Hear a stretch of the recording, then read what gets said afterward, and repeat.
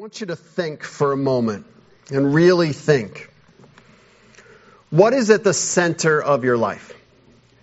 What is at the core of who you are, the foundation of your identity and your purpose? This question matters. It matters a lot.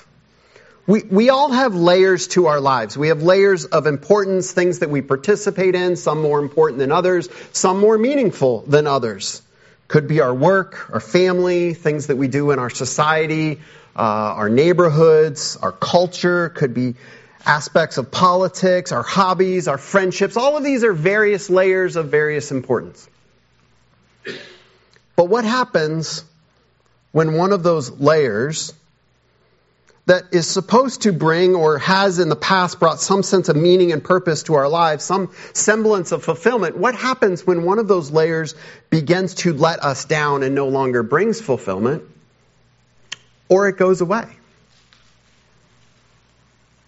What happens if you lose your job? Your kids grow up and they move out. You never stop being a parent, but it drastically changes. What happens if your health changes and you can no longer do certain things that brought meaning and purpose to your life? What happens then? If that's the core, the foundation of your life, what have you lost? And how are you going to go on? Let me ask you another question.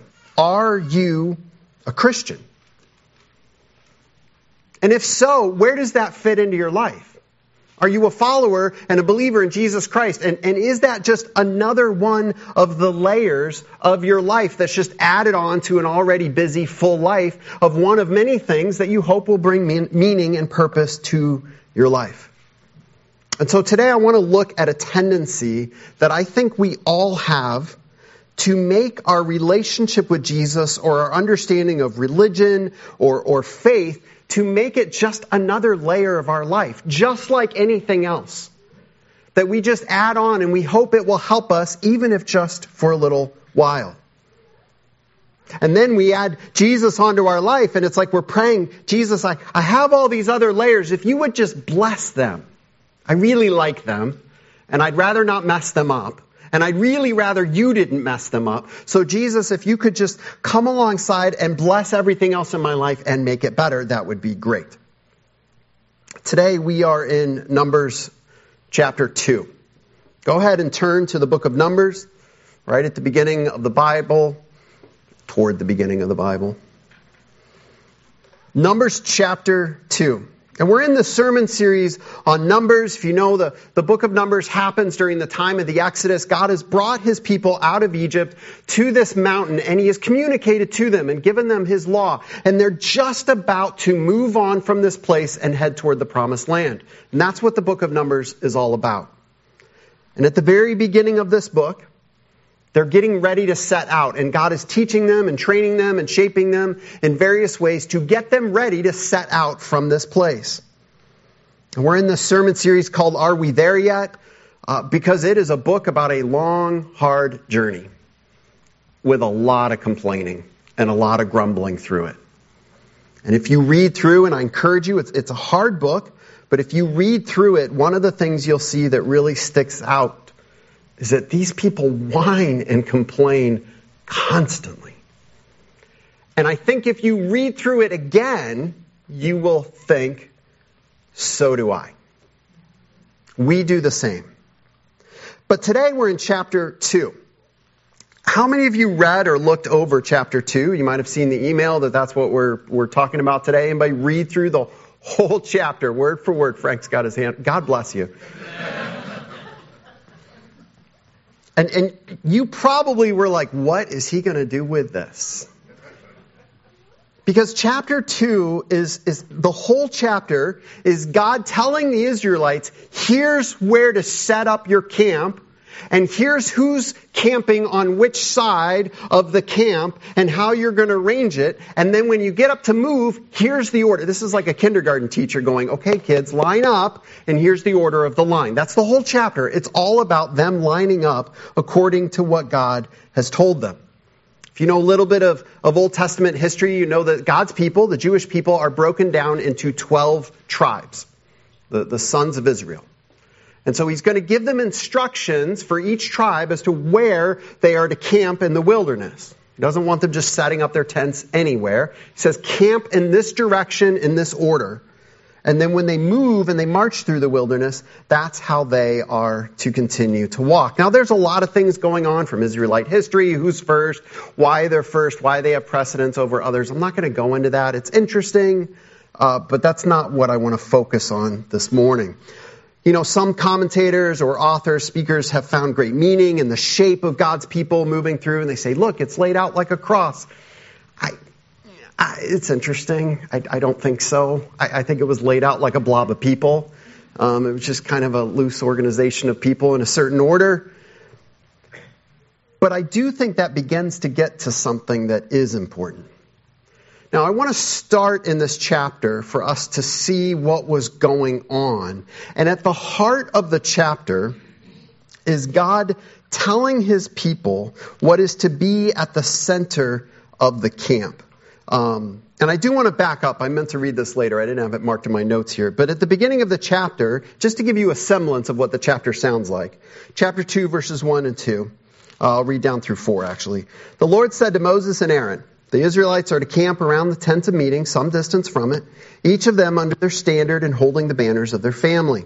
On the east, toward the sunrise, the divisions of the camp of Judah are to encamp under their standard. The leader of the people of Judah is Nahshon, son of Amminadab. Remember Nahshon? We talked about him last week.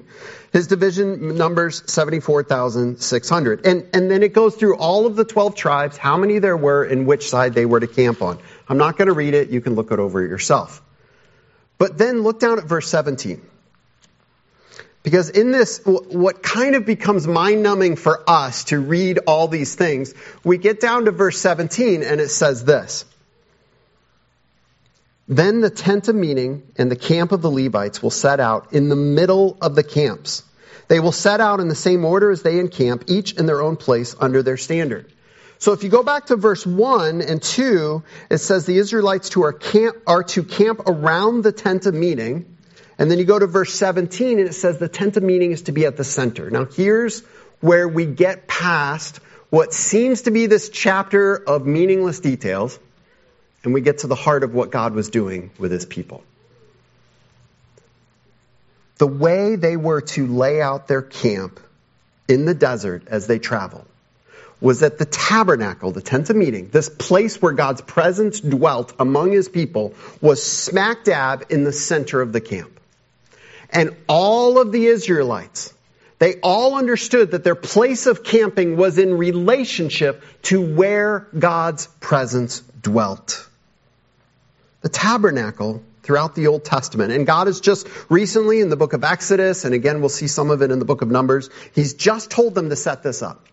He's just given them instructions, and he says, there in the midst, in the holy of holy place within the tabernacle, that's where God's glory will dwell. The holy sovereign God will dwell among his people. And whenever they camp, whenever they travel, God's presence was to be at the center of everything they did. The focal point of who they are as God's people. And so that's what I want to look at today. Why was God teaching them the importance of him being at the center? And how does that apply to us today? And I want you to imagine you're asleep one night, and I come into your house, unbeknownst to you, and I rearrange all your furniture. And I go through your kitchen cabinets, and I take everything out of one cabinet and swap it with another. I go through all your storage areas, guys or ladies. I go through your tools, I go through your hobby stuff, and I move it all to a different place. It's not neater or messier, it's just different. Would you notice? Honestly, how many of you are like, I don't even think I'd notice. I don't know. I think we all would notice, right? Which, yeah, might be a good thing. But wouldn't it be frustrating? So I'll tell you a little bit about myself briefly. It's nothing important. I like coffee, and every morning I have a cup of coffee, right? No big deal. We have a relatively small kitchen. We've lived in this house for 7 years now. I usually have to look through 3 different cabinets to find the coffee cup. Now, understand, we only ever keep coffee cups in one cabinet. Only, ever. They don't move. The kids know where they go. They always go to the right place. It's not that I can't find what I'm looking for. It's that I always start in the wrong place. I don't know why, but I start in the wrong place. And I have to find that one cabinet. I think I'm just a little dense. I should not have shared this. I don't know why I did. It really has nothing to do. So maybe if you come into my house and arrange it, maybe you would put it in that place that my brain seems to think it should be in. I don't know what it is. But I do think we get in these habits, these patterns, and we see it in, I go to this cabinet to get this. Or the peanut butter belongs here in the pantry. It's just where it goes. It's kind of an unofficial rule, but it should be there. And so when things get rearranged, we don't like it. It's uncomfortable. It's unnatural. It's not normal. It's not what we want. I think as you read, especially in the Old Testament, but anywhere in Scripture, one of the things you see again and again is that God has a purpose and a plan of rearranging the lives of His people. And God's people don't like it often. It's hard. It's uncomfortable. It feels unnatural. God, why are you changing things? Why are you telling me to change? Think about stories you might be familiar with. God calls Abraham out of his homeland. He has to go to a place he doesn't know. He has to leave everything that kind of gives him identity. And God says, walk this direction. I'll tell you when to stop. And for the rest of his life, Abraham lives in a country, in a land that is not his own. And he raises a family. And God gives him all these promises. But Abraham doesn't really get to see most of them come to fruition. God says, I'm going to bless your offspring. And what happens to Abraham's offspring? Well, they end up in Egypt as slaves for hundreds of years. And then now, as we pick up the story in the book of Numbers, here they are in the wilderness. We could go on to Joshua, Judges, the time of the kings, the exiles. Over and over and over again, God rearranges the lives of His people. He takes what they have established, what they believe is normal and natural, and He mixes it up. And it's frustrating. I think a lot of the grumbling throughout the book of Numbers comes from that. It is frustrating. But it is because He is teaching His people something that they are failing to understand and that we still struggle to understand today. And that is, every time we reorder our lives, so often we fail to make God the center of it. And so over and over and over again, He is teaching His people He must be the center. Now why? Why does He have to come through and uproot our lives like that? When I was a kid, I've never been clean. I've never kept my room clean. I've always been kind of messy. And my mom would come in my room, and this was her way of cleaning my room. She would take everything that wasn't where it belonged, which was everything, and she would throw it on the floor. And I was always like, thanks, Mom. Like, that really helps. And every time she would say, now put it where it belongs. Drove me absolutely nuts. Because it was like, okay, it wasn't clean. I get it. I own that. But it's way worse now, Mom. And that's on you. I didn't say that. I mean, that would have gotten me in big trouble. I can say it now. She's not here. But now I will tell you as a parent, I look back and I go, I get it. She had to show me that it was really, truly a mess and not allow me to be comfortable with where the things had been stuck under the bed and under the dresser. I had to get to that point of, I've got to put that where it belongs. Things you wish you would have learned as a kid that now you get as an adult. And you try to teach your kids, and hopefully you understand they're probably not going to get it either. So why do we need our lives to be rearranged? Why does God sometimes have to come through and throw things on the floor? At the end of the first chapter of Romans, Paul is describing the destructive effects of sin. And what he describes is much more than just sin is bad things that we shouldn't do. He describes sin as something that has come in and infected and changed the way that we think. And I won't read the whole chapter. There's a lot going on here. But he says this, for although they knew God, he's just talking about people in general, they neither glorified Him as God nor gave thanks to Him, but their thinking became futile. and their foolish hearts were darkened. Although they claimed to be wise, they became fools and exchanged the glory of the immortal God for images made to look like a mortal human being, and birds and animals and reptiles. So he's describing this kind of descent into sin, or this infection that sin has on the way we think. And it starts by us stopping glorifying God. We stop worshiping God and saying He is the most important thing in our lives and in our world. It's a subtle shift to saying anything else is more important than God. That's the beginning of sin. We take Him out of the center of our lives. And then our thinking becomes changed. Whatever that is that we've made more important than God, that now sets our priority and determines how we think. And so our thinking becomes futile, darkened, because we've put something else in the place of God. And then as you go on, he says, but you think you're so smart. Oh, our life looks good. We see the priority and it's the most important thing, and we've rearranged our lives around it. And it looks so smart, so wise, so modern, so enlightened. But Paul peels that back and says, you've actually become foolish. And then people will say, oh, I'm an atheist, or I'm not religious, I don't worship. But what Paul says is then we start worshiping things that God created. Or we start worshiping things that we've created using the things that God has created instead of God. And he uses the example of idols. We understand this from kind of ancient cultures. Oh, they would make a statue and bow down to it, or they would worship the sun or the moon or the stars. We understand that, and we're not that way. We're much more modern. But we do the same thing. Anything that God has created and given to us that we allow to take His place is an idol. Our own ideas, our happiness, our money, our culture, our family, our physical pleasure, human sexuality, technology, any of this can take the place of God. And we say, this now sets my priorities. All of my life must fall in line with that. And so here we are thinking we're so smart. We're doing things our own way.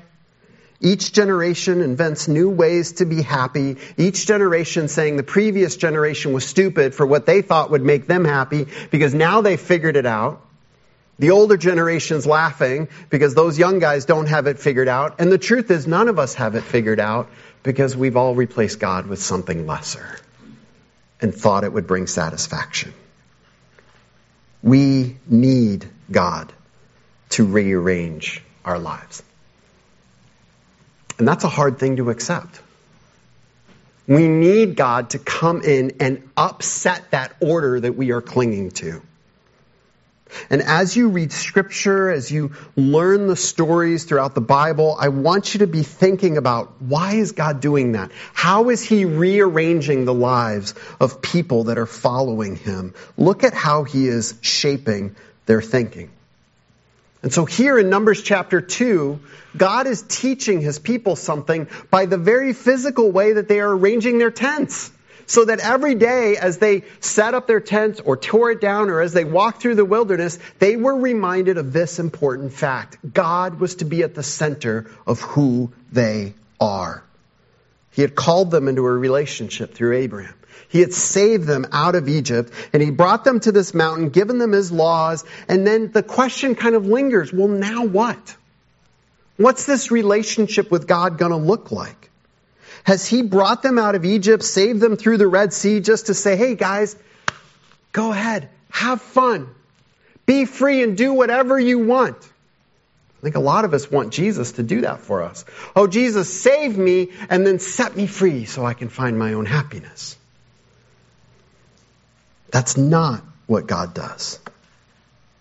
He meets with them on Mount Sinai and gives them the law, teaching them what this relationship between a holy God and sinful people is going to look like. And it's hard. Over and over again, Tom referenced this in his prayer. Over and over again, they had to sacrifice an animal to die in their place to pay the price for their sins. And Tom, I'm with you. Praise God, we don't have to do that. We get to worry about coffee stains on carpet. Like, how much worse would it be if we had to be bringing animals in here? That'd be terrible. He was teaching them. He gives them the tabernacle to set up to say, I am there with you. My presence is with you everywhere you go. And they were to organize their entire camp, the structure of their society, around the center point of who God is and His presence among them. Imagine walking in the wilderness. And you come up over a hill or a rise and you see down in the valley this mass of people. Biblical estimates say at this time the Israelites were probably around 2 million. It's a big group of people. But you see that there's an order to the camp. And right there in the middle there's a really fancy tent. It's richly decorated, and there's lots of people going in and out to serve in that richly decorated tent. And it seems like all the other people are doing things in relation to that central tent. Who would you think lived in that tent? If you knew nothing about God, nothing about the Old Testament, who would you think lived in that tent? The king. See, this is one of the things God was teaching His people. I am your king. They would have understood it just like anybody else from their culture. God is their king. He was arranging their camp and their lives to teach them that He is their king. He's also teaching them that He is their life. They all had to set up their camps in relationship to where the tabernacle was. And they were all within a short walking distance to the tabernacle. God makes it clear through His law and the worship regulations that sinners living in the presence of a holy God deserve death. But He also makes clear to them that He is providing a way for their sins to be paid for. And the way that that's going to happen is by them coming, this is them at their time, they had to come to the tabernacle, that center point where God dwelt. And there He, through the various ways He had provided, He would take away their sins. So He teaches them by the very physical setting up of their camp that we're tempted to skip over. He is teaching them, I am your king, I am your life. And all of this is because the all-holy, all-sovereign, powerful, eternal God is right there with them. Every day they would look over and see the tabernacle. Through their grumbling, wondering when they're going to get to the promised land, how much further, are we going to eat anything other than manna and quail? Can we please have something else? But right there they could look over and see, there's the tabernacle. That's where God dwells. He's right there with us. They would break camp when God's presence lifted up out of the tabernacle. They would set camp when God's presence descended. Constantly they were people following and centered around the presence of God. And if you look at the end of the chapter, it says this. So the Israelites did everything the Lord commanded Moses. That is the way they encamped under their standards, and that is the way they set out, each of them with their clan and family. And I've referenced to this in previous sermons. You're going to hear it a lot over the next couple of weeks. The first 10 chapters of Numbers, everything's great. It's wonderful. God says, do this, they do it. It's great. Happy people. Wonderful, following God, great believers, real religious people, everything's fine. And then you get to chapter 11 and it all begins to fall apart. But they do what God says. They set up their camp this way. They're learning, they're being taught by God that He is at the center of their lives. So how does this translate? Some people would say, oh, the church, the building should be in the center of the community. But I love this building. I love it. It's beautiful. And it represents a lot of hard work from previous generations that built it back in the late 60s to more recent, the renovation. And there's just great stories there. It's a wonderful building. I love the classes and the way we can meet. It's a great tool, but it's just a building. That's all it is. There's nothing more holy about these walls and these chairs. Some of the chairs in the fellowship hall are pretty holy, but that's a different issue. You'll have to go and take a look at them to see why. There's nothing, this building is not where God dwells. We don't come here to this building because God dwells here. So how do these things apply to us? Matthew 28:18-20, Jesus, after he dies on the cross, right before he ascends, and he's risen from the dead, right before he ascends back to heaven, he gives this. This is known as the Great Commission. And we often look at this call to make disciples, which we should. He says, all authority in heaven and on earth has been given to me, therefore go and make disciples of all nations, baptizing them in the name of the Father and of the Son and of the Holy Spirit, and teaching them to obey everything I have commanded you. But now listen to what he says. And surely I am with you always to the very end of the age. Now, I know we can read that and just have these warm fuzzies as, oh, Jesus is with me and he's my friend and my shoulder to cry on. He's right there. And that's true. But when you put this in light of the Old Testament teaching of the tabernacle and how God commanded his people to set up the tabernacle in the middle of the tent, you realize he means something more here. What Jesus is saying is, I, the all-holy, all-sovereign Son of God, I am with you always. My presence, the center of your life, is right there with you and should redefine and rearrange everything about you. I am with you. This is more than just encouragement. This is rearranging. Now you might be saying, come on, Pastor. You're making too big a deal out of this. I don't see that. You read this chapter and I don't see that at all. Because I want to show you how this theme is continued throughout Scripture. Matthew chapter 6, verse 33, Jesus talks to people struggling to find food. They're struggling to find safety, shelter, happiness. They're struggling to find these things in the world around them. And Jesus says this, seek first his kingdom and his righteousness, and all these things will be given to you as well. He says, guys, get your priorities straight. Make God and his kingdom and his righteousness the center of who you are. You're allowing these other layers to become the priority in your life. Make sure God is at the center. Matthew 22, verses 37-38. People are arguing over what's the most important thing in life. What's the most important Old Testament law? And Jesus says this, love the Lord your God with all your heart and with all your soul and with all your mind. This is the first and greatest commandment. And then he says, and love others as yourself. But he says the first that you have to get right or nothing else will matter is love the Lord your God. Make him the center of your life. Romans chapter 12 verses 1 and 2 to people stuck in that cycle of sin that he introduced in Romans chapter 1. He says this, therefore I urge you brothers and sisters in view of God's mercy to offer your bodies as a living sacrifice, holy and pleasing to God. This is your true and proper worship. Do not conform to the pattern of this world, but be transformed by the renewing of your mind. Then you will be able to test and approve what God's will is, his good, pleasing, and perfect will. Do you see it there? He says, what is to be at the center of your life? What's to be most important? Your highest calling is to worship God. Bring glory to him in everything that you do. This is to be our center, our core. And in order to do that, we have to not conform to the ways of our world. There are things that seem normal, natural in our world, popular in our world. And the Bible says we have to not conform to them. But we're not just defined as people that are against things. He says, but be transformed. Or another way of saying it would be, but be conformed to who God is. Allow God to change you by renewing your mind. No one becomes a Christian without God rearranging their lives and priorities. It is both a hard and wonderful truth. We must allow God to rearrange our lives. Just as he arranged the camp of the Israelites around his holy presence, so our lives, our priorities must be arranged around the glorious and saving presence of Jesus Christ. But there's a huge problem with this.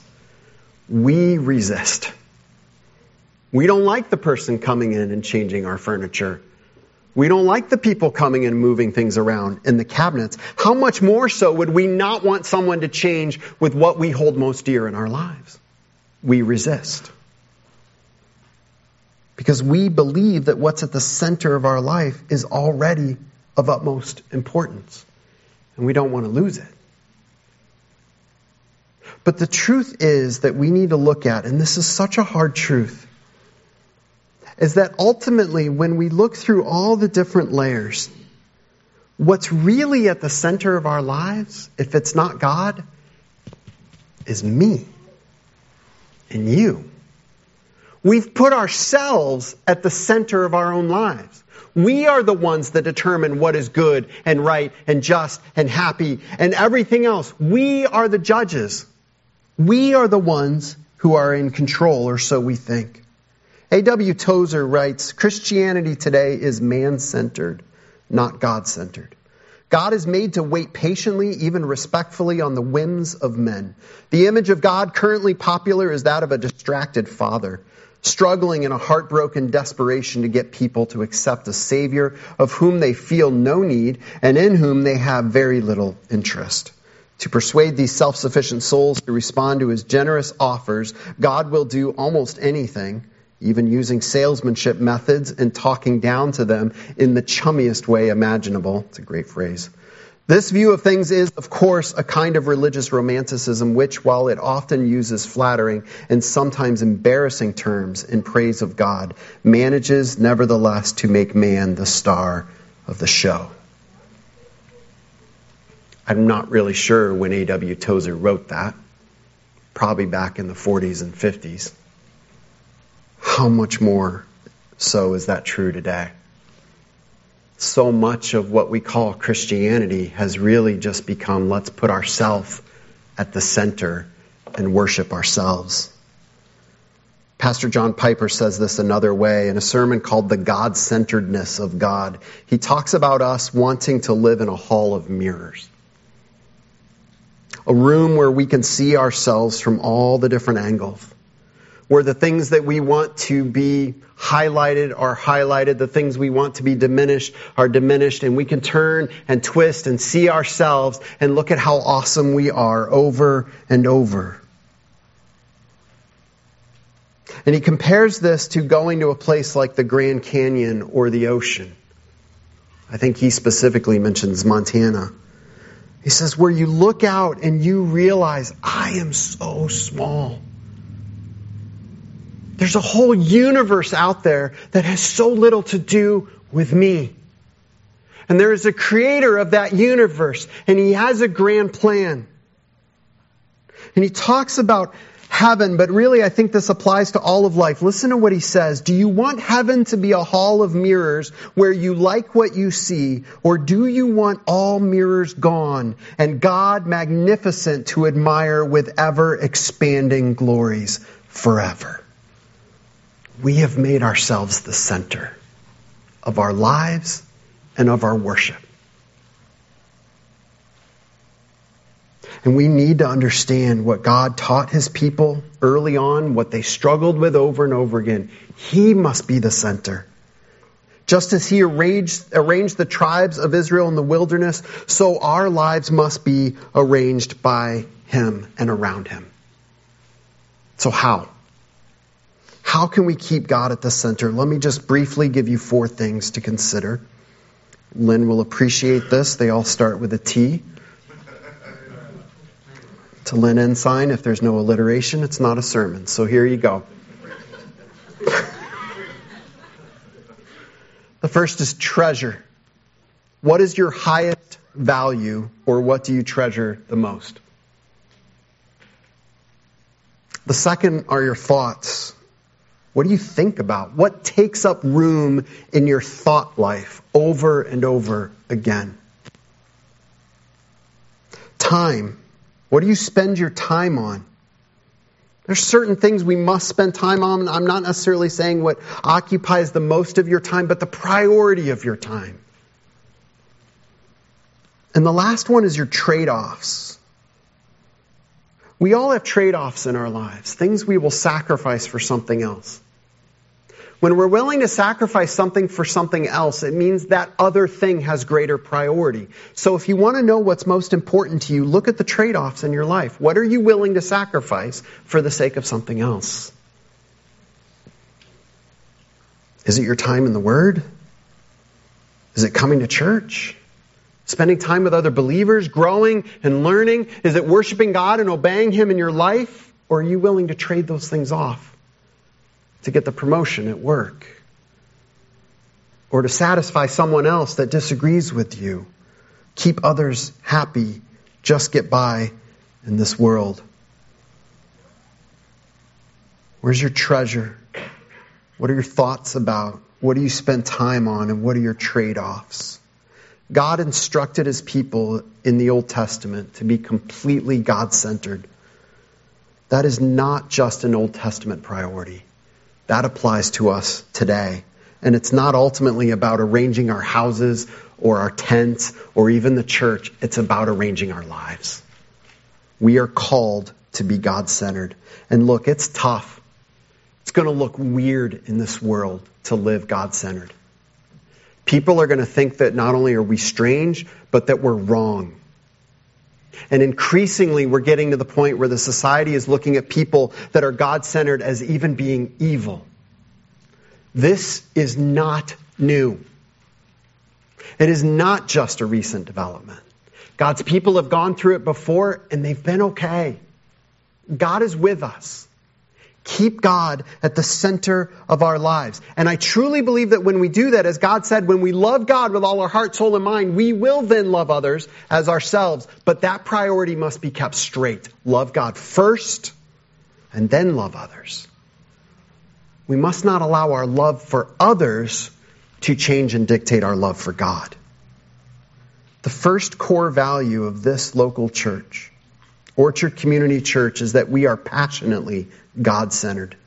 We are passionate about putting God at the center of everything we do as a church and as individuals. We strive to draw attention to the greatness of God and to glorify Him in what we do, say, think, and plan. We will be bold in declaring our love for God, giving thanks for His many blessings, and making known and remembering what He has done. I pulled that straight off of our website. That's who we want to be as a church. God-centered in everything that we do.